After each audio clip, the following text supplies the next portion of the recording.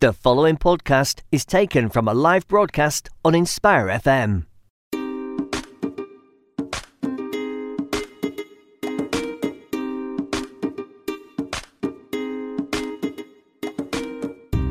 Good morning and Assalamu Alaikum. Welcome to Inspire FM 105.1 FM. Welcome to Mother's Planet, a show where there is always something to talk about in a productive and beneficial way. I'm your host Neelam, and joining me on the show today are my guests Khurram and Yasmin. I feel very privileged to have this lovely couple on my show this morning to talk about a much needed topic with you all today. And we will delve into that shortly. But first, Assalamu alaikum, guys. How are you this morning? Walaikum salam. Yeah, we're not too bad, thank you. Yeah, fine, thank you. And you? A Friday. I'm happy because it's Friday, alhamdulillah, the end of the week. So the weekend just seems to whiz by though. So I'm quite sure I'm going to see much of Saturday and Sunday. It'll be Monday before I even know it. But guys, how are you? I always talk about the weather on my show. So how are you guys finding? And I vowed to myself that when it gets hot, I'm not going to complain, because we've had a real miserable winter and we've had lots of rain and it's just been really horrible. So, you know, the sun has really been needed. But it's hot and I'm finding it extremely hot. So I'm eating my words and I am having a bit of a moan about the weather. I guess it's the typical British way of being. We're either too hot or too cold. We're never in the medium. But how do you guys find the heat? How are you coping with the sun? I mean, I like the sun, so I'm complaining throughout the winter. So Okay. I make sure I don't complain when it's lovely like this. Yes. Yeah, I'm enjoying it. I enjoy our walks in the sunshine and everything. But I do think it's a bit more of a challenge for us ladies with the scarves and everything. Yes. You know, I think it's a bit easier for the men to not get so hot as we do. Absolutely. But it's nice to have some sun. I think it just lifts your mood a little bit when it's a bit cheerier outside when you look out the window. So. Yeah, that's true. And the sun does have that effect where it does lift the mood a little bit. I've just been finding that I open my fridge and I just keep sticking my head in it every now and then just to cool myself down. And that seems to keep me going. So, yeah. But Yasmin, I know that you've had quite an eventful weekend last weekend. So have you recovered? Have your legs recovered? Yeah, I was actually surprisingly really worn out by it, because I had been doing sort of, obviously with, I hadn't been doing too much exercise prior to this, but a couple of weeks before I had been starting to do more walking and things like that. So I thought I would be fine with it, but I'm not sure. It was a bit of the emotion of doing the race for life on Sunday as well. But it did pretty much wipe me out for a day at least. Yeah. Which more is than a day. But... Yeah. But I did it, and it had a lot of memories for me because I did it with my daughter several years ago. So it was important to do it. Yeah, I think it's amazing that you were able to do it. It's a 5,000. How many mile? What was the distance that you did? It's 5K, which is around 3 miles. Yeah. So I mean, it's nothing at all really, but yeah. No, that's a lot. That's a lot. Even thinking about it, that's a lot. And I think Yasmin, you're allowed to have extended time. Of I'm exhausted. So I'm hoping you really did use that to your benefit this week, where you said I can't cook, can't clean, can't get on with the house. So you take advantage as much as possible. So listeners, we are live on air. We are reaching out to listeners in Luton and surrounding areas through the airwaves at Inspire FM 105.1 FM. Listeners can also connect through TuneIn via the Inspire FM webpage. We are also accessible via the Inspire FM app, which I'm hoping lots of listeners have downloaded. So you've got no excuse to miss my shows now.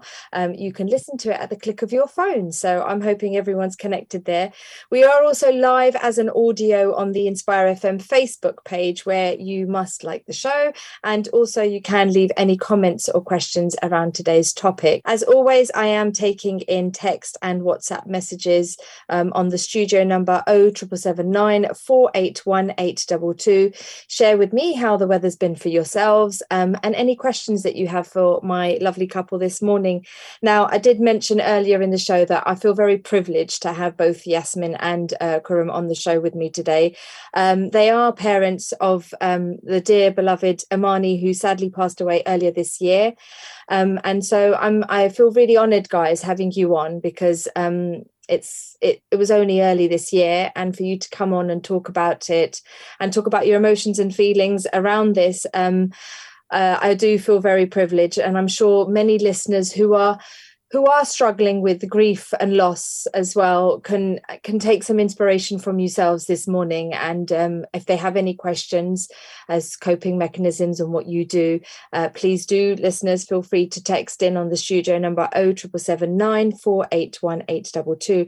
Now, guys, before I go into my questions and the things that you guys are involved in, can I just get you to briefly introduce yourselves to the listeners, please? Well, my name's Khurram Yaqut. I'm the proud father of Amani Yaqut and 2 other daughters as well. And I'm Yasmin Stannard, and I'm the mother of Amani Yaqut and our 2 other great daughters, Ruqayyah and Maliha. Oh, lovely. I have a Ruqayyah as well. She's my youngest. Is your Ruqayyah crazy? Absolutely. In a good way. In a good way. Yeah. In a good way. Is she the youngest? No, middle. Yeah. Okay. My Ruqayyah is the youngest, and she was born in lockdown, so I had a lockdown surprise baby. And I do blame lockdown, like everyone else. Anything that's going wrong in the world, we blame the pandemic for it. It happened because of the pandemic, and it was because of the pandemic. But yeah, she's just a wild child. She's just got her own personality. She just turned 2 last week, and so she's just crazy. And I lots of fun too. Yes, lots of fun for me. Yes, a lot of sleepless nights as well. But she's a character in herself. So, guys, before we start talking about questions, I wanted to, for those listeners that were not privileged enough to know Amani and meet her. I never met Amani. I only knew her through the social media platforms that I could access and get to know her through there. As parents, can you just talk a bit about Amani, what she was like, what her interests were? Yeah, Amani was just like a total ball of delight, basically. Like from even when she was young, like you're talking about your own daughter, from when she was young to the moment she passed away, even, sort of thing. She was just brought so much energy, and she was just the heart of the family. Yeah, she was the heart of the family. She had the best smile, which was permanently on her face. She was just like, she just oozed joy, didn't she? And she just brought joy into everybody's lives as well. And she just was known as the storyteller. She could tell a story like with every minute detail included in it. Yeah. And she was just a delight. I mean, a lot of children nowadays, especially when they're teenagers, they just don't want to spend time with their parents. They don't want to speak to their parents. Amani was nothing like that. She was just like, as soon as she was a young adult, she's like a friend, and she'd share things with us, ask our opinion, give her own opinion. She's had a wise head on her little young shoulders. Yeah. A very responsible big sister that we could entrust the care of the younger 2 with.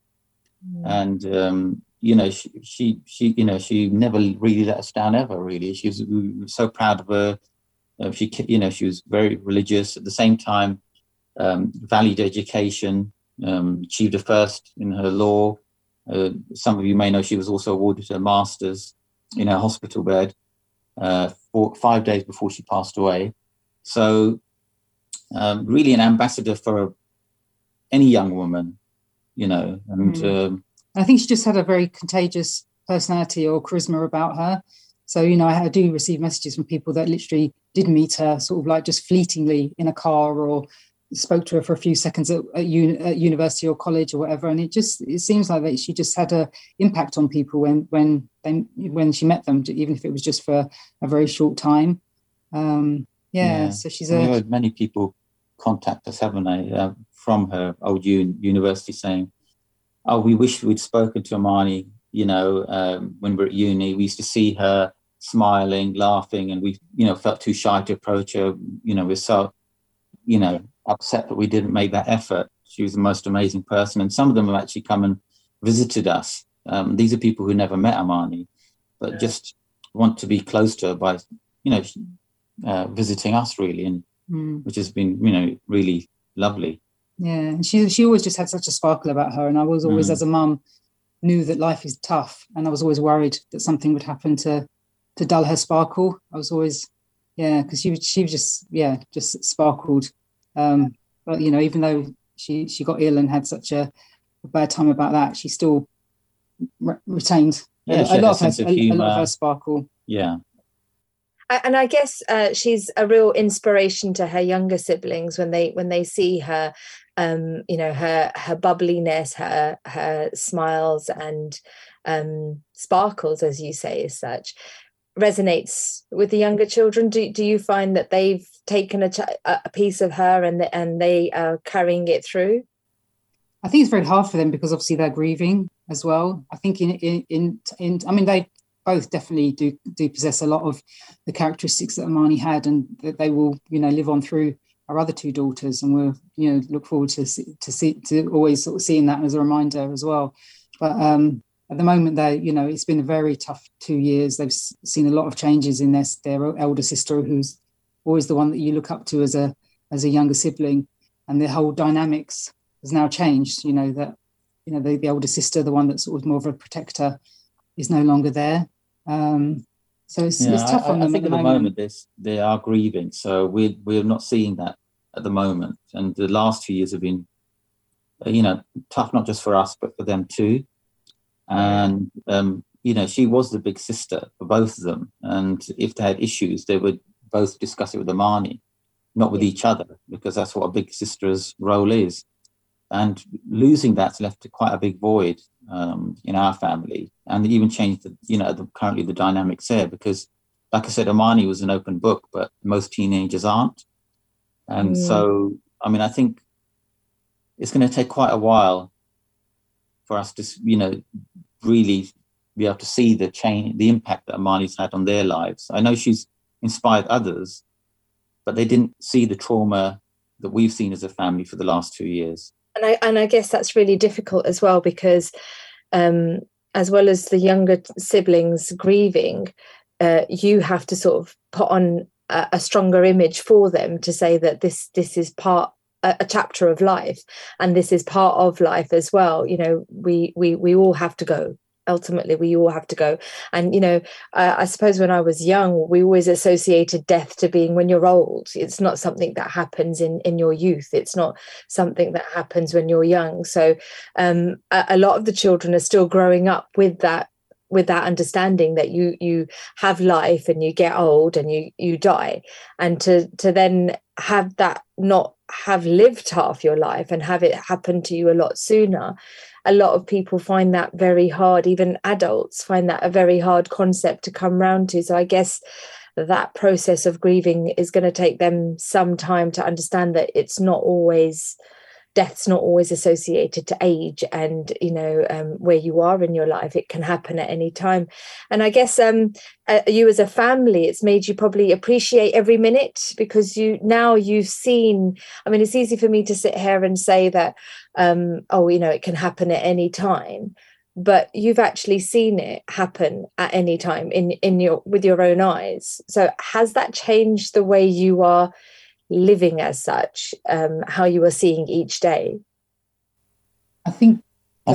Sorry, Connor. Yeah, I think for me, I think when Amani was ill, that was definitely how I saw life, is that every moment was a blessing, and and it just brought such tenderness, or just every moment was just so special, because we knew that Amani had a very limited prognosis, even though we were trying to fight it and being hopeful that she would be the one that would beat it somehow.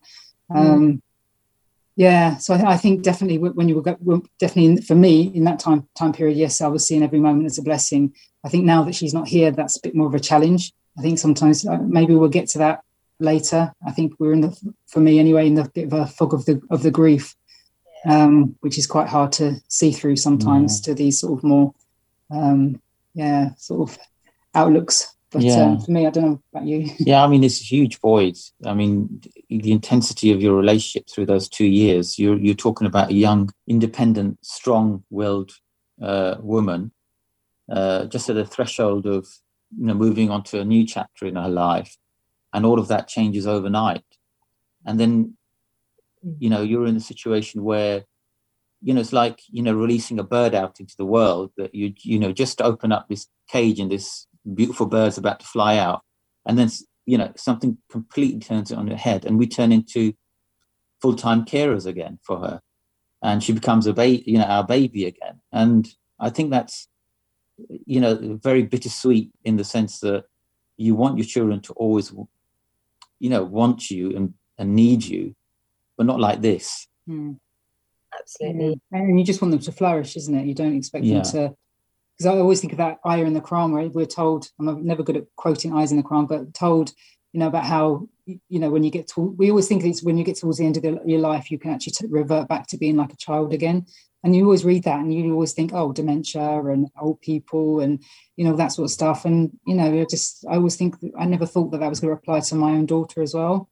So I think it makes you more aware of the fragility of life, as in how your life can literally turn on a pin drop sort of thing. It can just literally, we're grieving our daughter, but we're also grieving our past life as well, of what our life used to be like until that moment that, money collapsed at home, and our lives just, and our lives will never be the same. I'm sure we'll get to a better point maybe of coping or whatever, but it's, that's, so that takes, and I think that, as we were talking about the children as well, I think that's hard for the children, because I think sometimes when you're young, you need that sort of invincibility, to think that you can go on, you can achieve anything, and it helps you strive to move forward. But I think when you're so young, to have that sort of the reality of what life actually is like, sort of so blatantly, and you had to live with that for 2 years, I think it's it can be quite demotivating. Yeah. And I think that's the problem. You see, as Muslims, also, we're told not to expect a long life, but when it comes to youngsters, they have to have a balance between realizing that life is short, but also having a little bit of belief in being invincible, because otherwise you would never strive for anything. You might as well just sit on the couch and say, well, death could come tomorrow, so why should I make an effort? So, and I think that's what the children are struggling with also, is like, what is the point at the moment? Amani achieved all of this, and where did it get her? Where did they get her? Ultimately, health is everything. I guess that's a very interesting take on how you see things, that you do have to believe that you're a bit invincible, and I guess in an essence we have to be hopeful that health is always going to be there, and we ask Allah subhanahu wa ta'ala to always grant us health, and but it's a very, again, and I feel for you, and I think it's amazing that, because it's only been a very short period of time, you guys are able to talk about it, in so much confidence and strong-willed. So I guess it's very different when it comes to children. They're grieving and they're coming to terms with things. It is a lot longer than it is for adults. I guess what everyone would probably like to hear is, the beginning. What was the trigger factor that made you question Amani's health? You can. Yeah. Okay. So, it was Ramadan in 2020. Actually, it was just the week before Ramadan 2020, and she was just having like a week of very dull headaches, but nothing that she would even take paracetamol for. She was sort of like just saying, "Oh, I've got this headache," and she never used to go on walks, but she would like walk to a friend's house because it was her birthday. She wanted to give her a present. It was obviously lockdown, so she could only do that on the doorstep. So she walked to her friend's house. That wouldn't shift it. So it was literally just that. And then I think we came to the first fast of Ramadan, which she did, and then it was when we broke the fast and we were praying Maghrib together. Just in the she finished the prayer, and then she was like, "Mum, I can't see, my peripheral I can't see out the side of my vision has gone." And she was feeling a bit sick, wasn't she? Yeah, she vomited as well, did she? Yeah, I think we did get her to eat something because we was like, obviously it's fasting. Maybe you just need a bit more energy inside you. And I'm always aware that migraines, you can have like my mum has them, and she calls them like blind spots, where you do sort of lose some of your vision temporarily. So I wasn't really very worried or concerned at all. But she did sort of, we got her to eat something, but then she did vomit that up, and she was sort of like heavy breathing sort of thing, wasn't she? She really wasn't feeling right, and she just sort of lay down, but the vision came back, didn't it? Came back. So that was that day. So we just thought, well, don't fast the next day. Yeah, she wasn't feeling well. We thought maybe you just started fasting, and a lot of people struggle with it. And I think over the next few days, just a couple of days later. So again, she was fasting. It was her 22nd birthday. Yeah. So obviously it was locked down. So we were just trying to make it fun at home. We'd sort of like decorated the fireplace, and we were just due to get a takeaway. I baked a cake, and we just was wanting to just make it nice for her, because nothing much was going on, because we were all stuck in our own houses and couldn't see anybody. All of her friends sort of came one by one to visit her at the doorstep and give their presents. And then the last one came, and Marnie carried on talking to her. But when they'd finished and she came back in, she goes, "Mum, I don't feel well again. My eyes have got like fireworks in my eyes." And she was sort of having this sort of funny breathing sort of thing again. And so we said, you can break your fast, Marnie. You don't have to continue if you're not feeling well. Maybe you need some water. Maybe that, you were ill a few days prior. But she didn't want to break her fast. So she goes, "No, I'm going to go and lay down." So she just went lay down. She was sleep. Her bedroom was downstairs then. So she went and lay down, and we were all just in the lounge. And then, I don't know, it was an hour or so later, I just heard this very tight, slight sort of noise in her bedroom. And for whatever reason, I just literally threw my phone. I ran in there. I think I was expecting just to find her being sick, to be fair. But when I went in there, I just saw that I couldn't work out what I was seeing. She was her legs were off the bed. She was face down, her legs were off the bed. And I was just like, "Marnie, what are you doing?" I thought, that's a weird way of getting off the bed. What's she playing? Is she doing a joke or something? And then I just realized she was having a seizure. So that's literally, and we just, I'd never seen anyone had a seizure, and it's just the horriblest thing ever to see. So you were upstairs because we were getting ready for Maghrib. Maghrib. I can't remember it. Yeah, I think it was Maghrib. And I just literally screamed out to the two girls, and they had to come because I was worried that she was going to fall off the bed. So that's basically literally when our lives turned upside down from that moment on her 22nd birthday in April 2020. Yeah. Yeah. Wow, subhanallah, what a sight to see, and that must have been awful. And I know, and I don't mean to scare the listeners that are tuned in together, because with the heat we do get hot, and dismiss a lot of things, and we just think, oh yeah, we're dehydrated, or it could be this, and it's important that we do get these things if it's a prolonged thing continuing. I wanted to ask, is there any history of this in the family? Does anybody have had any brain tumors in the family, or any? Wow. I think they say that it's not hereditary, don't they? Yeah, that's the thing. There's no evidence it's really hereditary. So she's the first one we know in our family that's, or even our extended family on both sides, that has had a brain tumor. And even the current research, I think they can't even pinpoint it to any sort of lifestyle choices or anything like that. It's just literally, they just say it's indiscriminate. It can just literally happen to anyone, But it's rare. Also saying that it's rare, so rare. It's not like it is hard now. Even when my other daughters have a headache, I'm just sort of like, But generally, for most people, a headache's a headache, or a migraine at worst, sort of thing. Mm. But I think you just have to look for the other signs, as we loss of peripheral vision, and things like that, and continual headaches. They won't tend to be just a headache. There should be other signs along with it.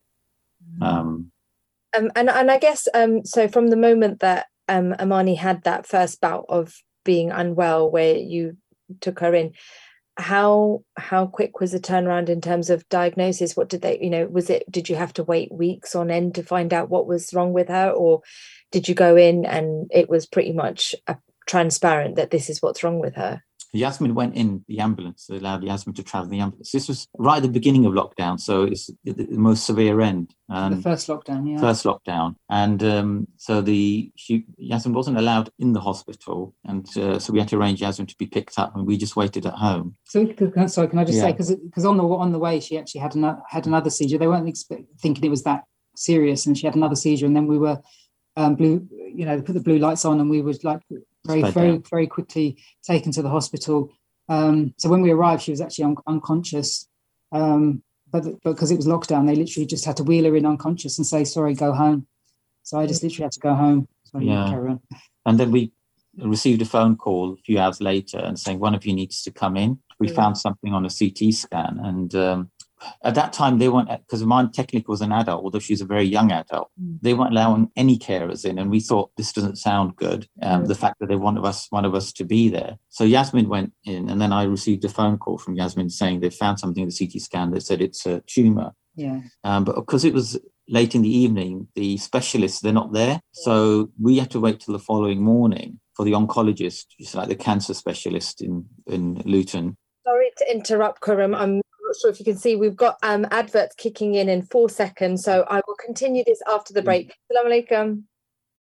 Assalamu alaikum, this is Atif Nawaz. Listen to Inspire FM shows in your time by heading over to inspirefm.org or listen on Apple Podcasts or Spotify.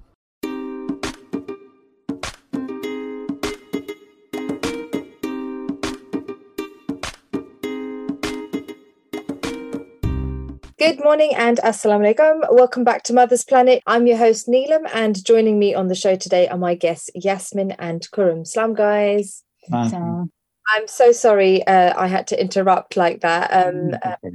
Just the first half of the show just goes so fast, and we were just talking about how you'd found out about Amani being unwell from the moment that she had the seizure at home to then going into the hospital. So I do apologise that I had to cut you short there. The break. And for anyone that just has tuned in, I do have the lovely couple on with me this morning who are the parents of the lovely beloved Amani, who sadly passed away earlier this year. We are talking about the condition that she was diagnosed with, which was brain tumour, and they are talking to me this morning about the stages and how she was diagnosed with this. So you were saying that the hospital had called you to tell you that there was something on there, and I have to stress to the listeners, this was in the peak of the pandemic when we had the initial the first lockdown. So people going in and out of the hospital. It must have been extremely hard for you to see her. And as you said, Khurram, in the early part of the show, that she's classed as an adult, really. So, having a carer or someone coming to see her was not necessary, especially at that peak. So that madness all going on, and then you getting this phone call to say that they found something. Talk to me about your emotions. What happened? What were the stages then? I mean, I think it's very difficult because Amani was, as far as we could see, healthy on the outside. And there's nothing to indicate that she was this severely ill until she had the seizure. So when we got the phone call and Yasmin was asked to come in, we knew something was wrong because they weren't allowing any parents or loved ones in the hospital if you're an adult. And I remember getting a phone call from Yasmin. I was really shocked when she said they found something on the CT scan. It's a brain tumour, but they'll tell us a bit more tomorrow. And I just thought, because I never heard of cancer in the brain. I'd heard of other sort of breast cancer, stomach cancer. I never heard that it's possible to get cancer in your brain. And at the time they said brain tumor. And I think unless you're involved in the medical industry as a doctor, you have no idea how little we really know about the body. And there are so many diseases we can't solve. And I just thought, tumor, they'll operate and take it out. Yeah, that's what I thought. I always thought that it's a tumour, sort of, it will be perched on the top of her brain, in between the brain and the skull, which I know there's not really space for that. That's what I was thinking. I thought it'd be, okay, not nice to have brain surgery, but I thought, yeah, they would just have to cut that out. And then literally that was it. That was my sort of immediate thought. what we would have ahead of us. Yeah, and it was only the following day when the oncologist telephoned us. We were all at home by now. We had no idea what was going on. Amani wasn't really communicating with us. And he just said, look, do you know what, brain cancers are or brain tumors are? And we said, look, we don't really know. And he just, through the conversation, just summarizing, he just said, well, basically she's got cancer in the brain. We think it's the worst sort of cancer. And the survival rate is between 12 to 18 months. And we were hearing this all on the telephone without our daughter with us. And we didn't know what they told her, what she understood. She wasn't communicating much. And to be honest, you just think you're in a dream world at the moment. It doesn't actually sink in. Yeah. And even after that, we were not allowed to visit her. She was then transferred to the specialist hospital in London for 8 days for biopsy surgery, and then released without treatment, saying only chemo and radiation because her tumor's too deep in the brain. And you're going to lose her within 12 months. Wow. And for Amani as well, they didn't talk to her about prognosis, but they did have to go to her bedside. 12 days she was having to deal with this all by herself. And actually before this, she would faint every time she went into a hospital, because she really had a phobia about hospitals. So she literally had to deal with this all herself. And she just, I think, for her, I think she just sort of, I don't think she processed it all, because the times where we did used to have like video chats with her, she was just Amani, laughing and joking. She was focusing more about, how many brownies she could eat and all this sort of stuff, and what food she was eating, whether it was nice or not nice, hospital food and everything. And she was just lifting our spirits, but as we know, that's Marnie was sort of always trying to lift everybody else's spirits. But I think as well, she literally didn't. We had one text from her where she said, the doctor came and he's talking about chemotherapy, he's talking about radiotherapy. Why is he doing that? Why is he doing that? And then literally we didn't hear from her. So we were panicking, thinking, oh my God, she's really upset. And then the next time we spoke to her, she didn't talk about it. She didn't say anything. She seemed absolutely fine. So I think she literally, it was either because of her seizure that she wasn't able to understand, or literally she was just blocking it out as a survival technique to because it was just too much for her to deal with on her own, in hospital. It was not easy. So she stayed in hospital, because this is now going back 2020. So she was in hospital and they talked about giving her chemo and the diagnosis and prognosis of. So was she, as far as you are aware, was she aware at the time of this is what the stage is going to be? And, did they release her? Did she come home? What was, did she come back to you guys, or was her stay in hospital from there on then? No, she was 12 days in hospital, a couple of days at L&D, and then transferred to Queen Square in London. And then 3 days after her biopsy operation, where literally her head was, good 3-4 inches, bolts or something, 15 staples in her head. Then she was discharged back into back home. And then one, I suppose, positive in all of it is with brain cancer treatment is, apart from the radiotherapy, obviously you have to go in every day for 6 weeks, which was horrendous and very, very difficult. But other than that, all the chemo and all the other treatment for Amani pretty much was all based at home, just was tablet form and everything. So other than when obviously things went wrong, she had to have certain bouts in hospital for a week or so. But generally, the rest of the time she was at home, which I suppose... Because you put straight onto palliative care, which is, really end-of-life care immediately. And of course, we don't really understand that, at the moment. And most parents won't be willing to accept that. So really what they're trying to do is not really treat you, because there is no treatment for this cancer. Even the chemo and radio, they said, at best it'll extend her. It may shrink the tumor for a few months, but it's going to guaranteed within 9 months it'll be growing again. And that's your treatment. So it is end-of-life care from the beginning.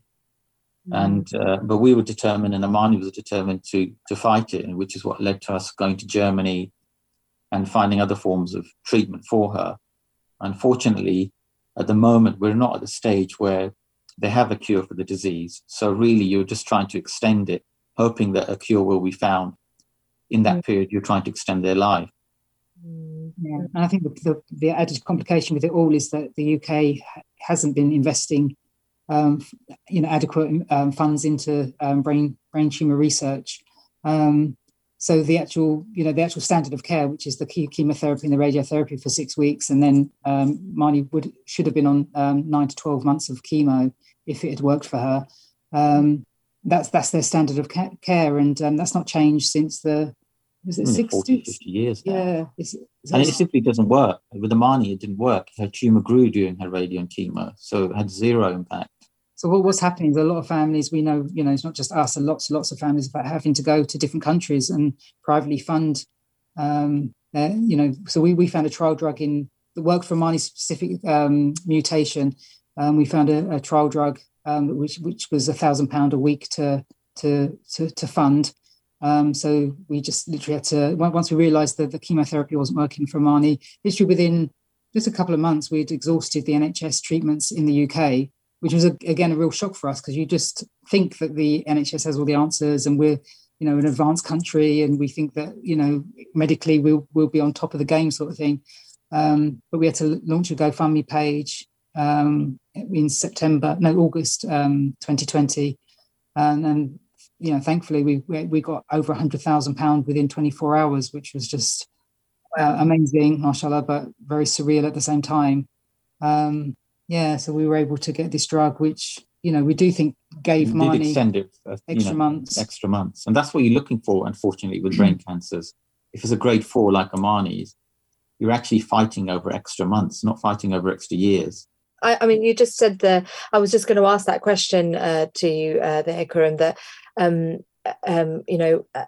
cancers we know in the stomach, in the lungs, and all the other parts of the body, and not the brain. Do they have stages? So was there a specific stage? So the minute Amani was seen, was that the top end? Was she stage 4? Yeah. So stage 4, 4 stages. It's actually grade, isn't it? Grade 4, so use of, but it's cancers. Effectively you could almost substitute the word for stages, but it's grade 4. And not only that, you have mutations as well. So when they do the biopsy, hers was really the worst of the worst. So she had the worst mutation and the grade 4 cancer. So, and that's why he has such a poor prognosis. Her particular cancer was called glioblastoma multiforme, and it's like a spider's web. So you have the actual tumor, but then you have like fingers of the tumor going out inside the rest of your brain. So that's why it's very difficult for them to get it under control, because even if they could, which they couldn't in Amani's situation, remove it by surgery, you've still got these sort of like spider web fingers in the rest of your brain, which could sprout up other tumours. Which will eventually, yeah. And that's why it's surgery is not an answer either. Even patients have surgery, they're told you're still only going to live, the prognosis is still the same, because it's a very rapidly regrowing tumour.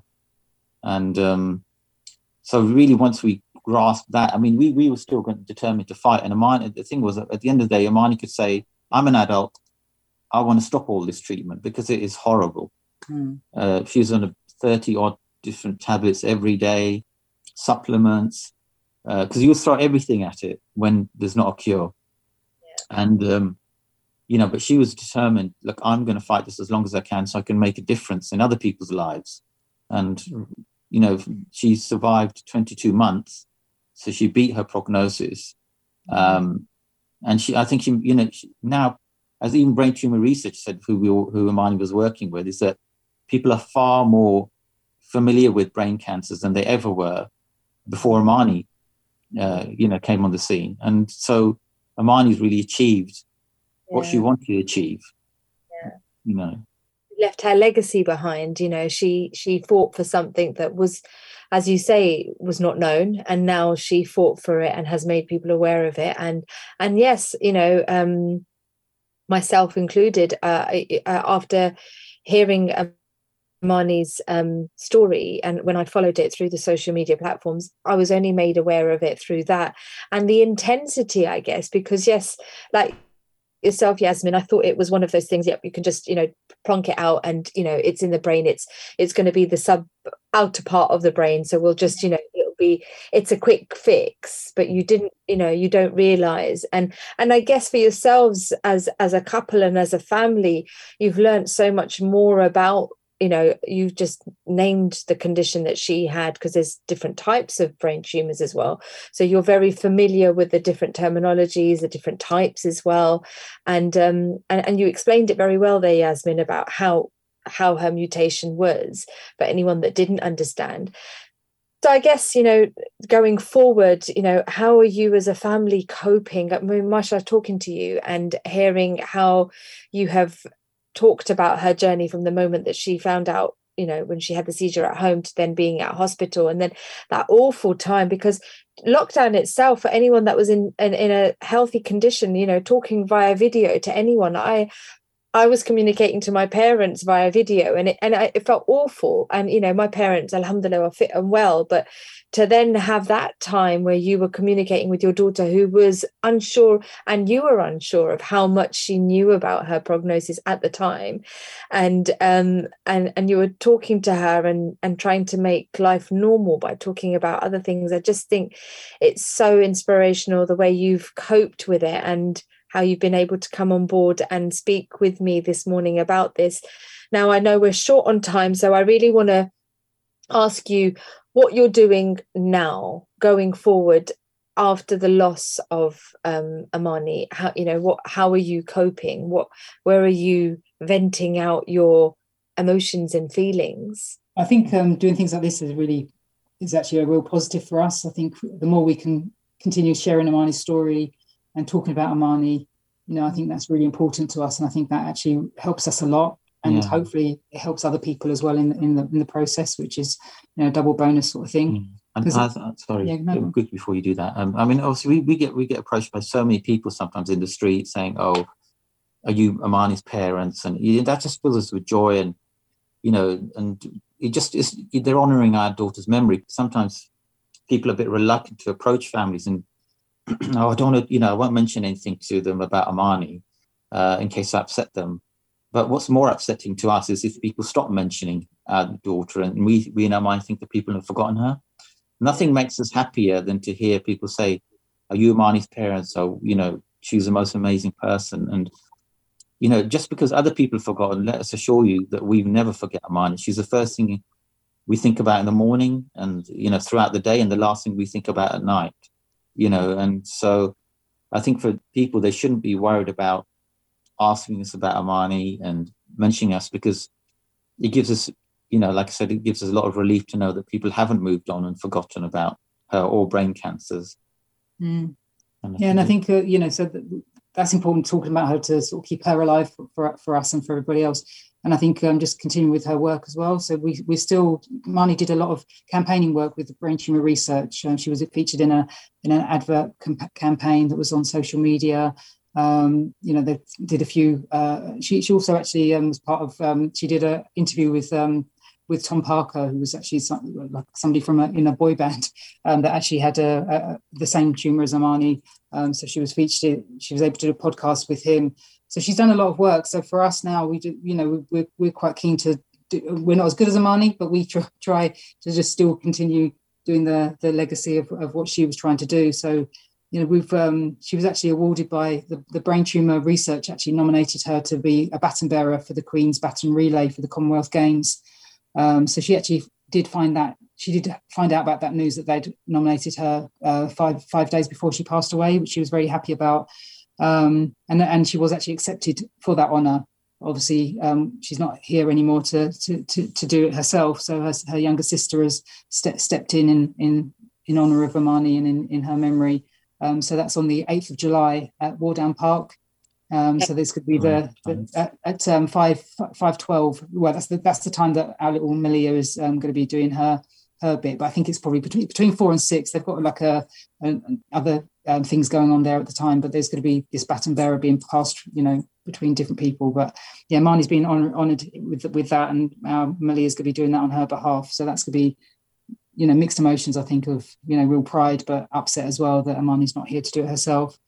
Yeah, and we're always open to other offers to keep brain tumour research in the public eye and everything. There's, I think, the Brain Tumour Research Charity is planning to do a GBM, which was the actual specific tumour that Amani had. They've got a GBM awareness week in July.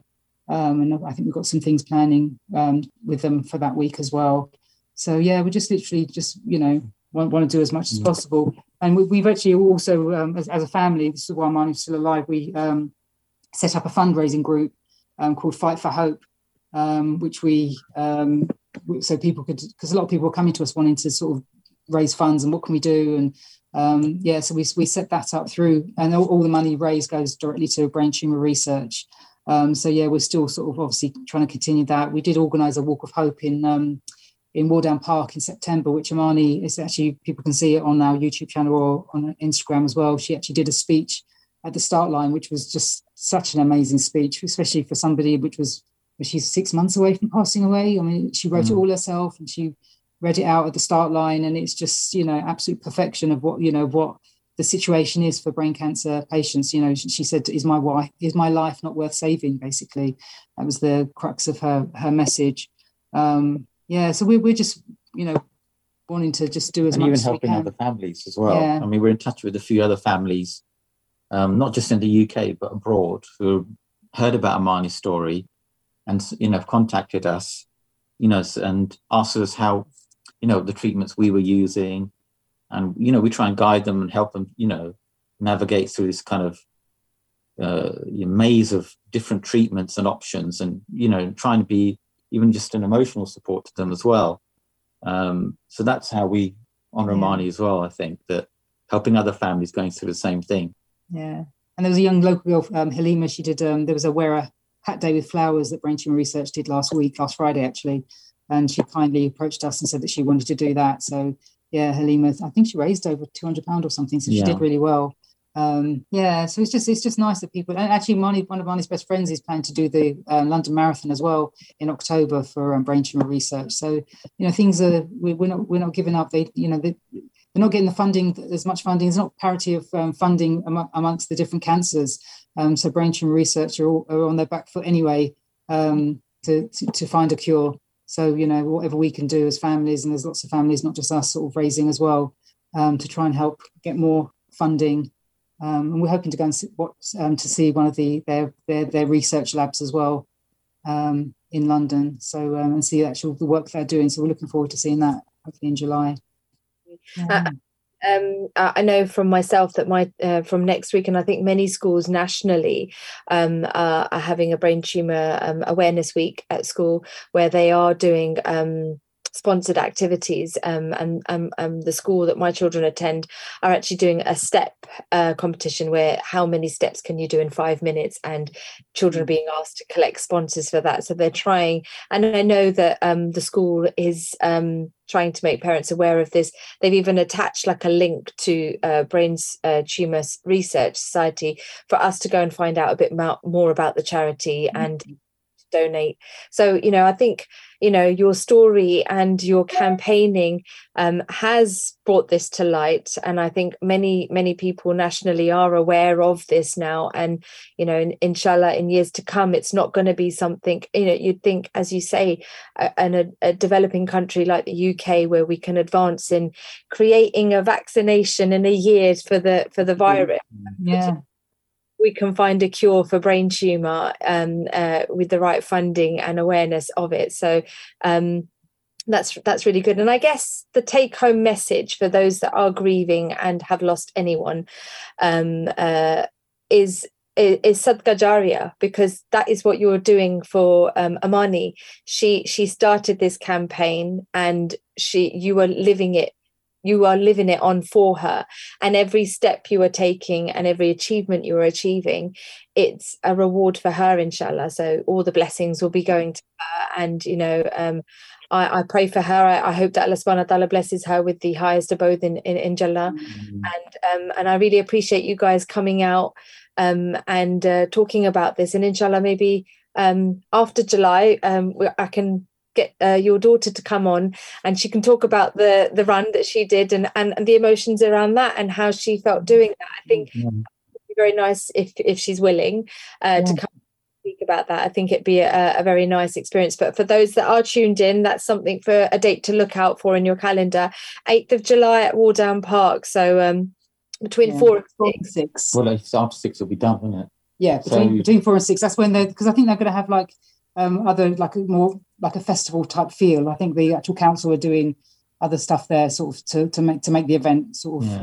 But I think those who want to be there to support Amani will need to be there no later than 5. Yeah, because when she's doing her run, otherwise, because everything will be go on time. So I think her section is 5:12, very specific, and it's only 200 meters, so it will be gone quite quickly. So yeah. Thank you so much, guys. Just a couple of minutes before the end of the show, I leave the mic over to you guys as such. Is there anything that you'd like to share with the listeners?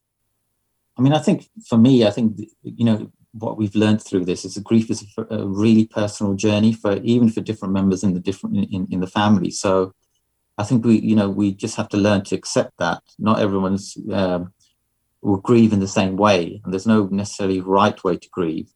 And also, there's no fixed period for grieving to end, especially when there's the loss of a child. This is something that, Yasmin and I and our family are going to take to our graves. It's not, yes, we may learn to grow around the grief, but the grief will never shrink, and I think that's the important thing that, that people learn, that you grieve in the way that you feel right. Yeah, and I hope, like for people Marnie's age, and not even Marnie's age, are older as well, just learn from what happened with Amani that, life is precious, and to try and, she had a short life, but really, mashallah, she just put so much into that life, and she achieved so much hopefully for herself and her akhirah. And, we hope that, inshallah, she's been accepted amongst the shaheed. So, yeah, just, make a difference in the world, really, positive difference, inshallah. Thank you so much, guys. I have really, I don't think I could have summed it up any better there. And I think, Yasmin, what you said there about the youth of today making the most of their lives and not wasting minutes and hours on silliness, make the most of it and thrive. And I think it's getting involved in charitable work like this, doing something that's going to count and make a difference. And that's the take-home message that I'm taking from the work that Amani did. She always tried to make a difference. And I think that's what we should really be pushing. So inshallah, I hope everything you are doing, you are successful in. And I thank you so much, guys, for joining me this morning. Yeah, thank you so much for inviting us. Thank you. Yeah, thank you. Assalamu alaikum. Thank you for listening to our podcast. Why not tune in to our live stream at inspirefm.org and follow and subscribe to our social media platforms at Inspire FM Luton.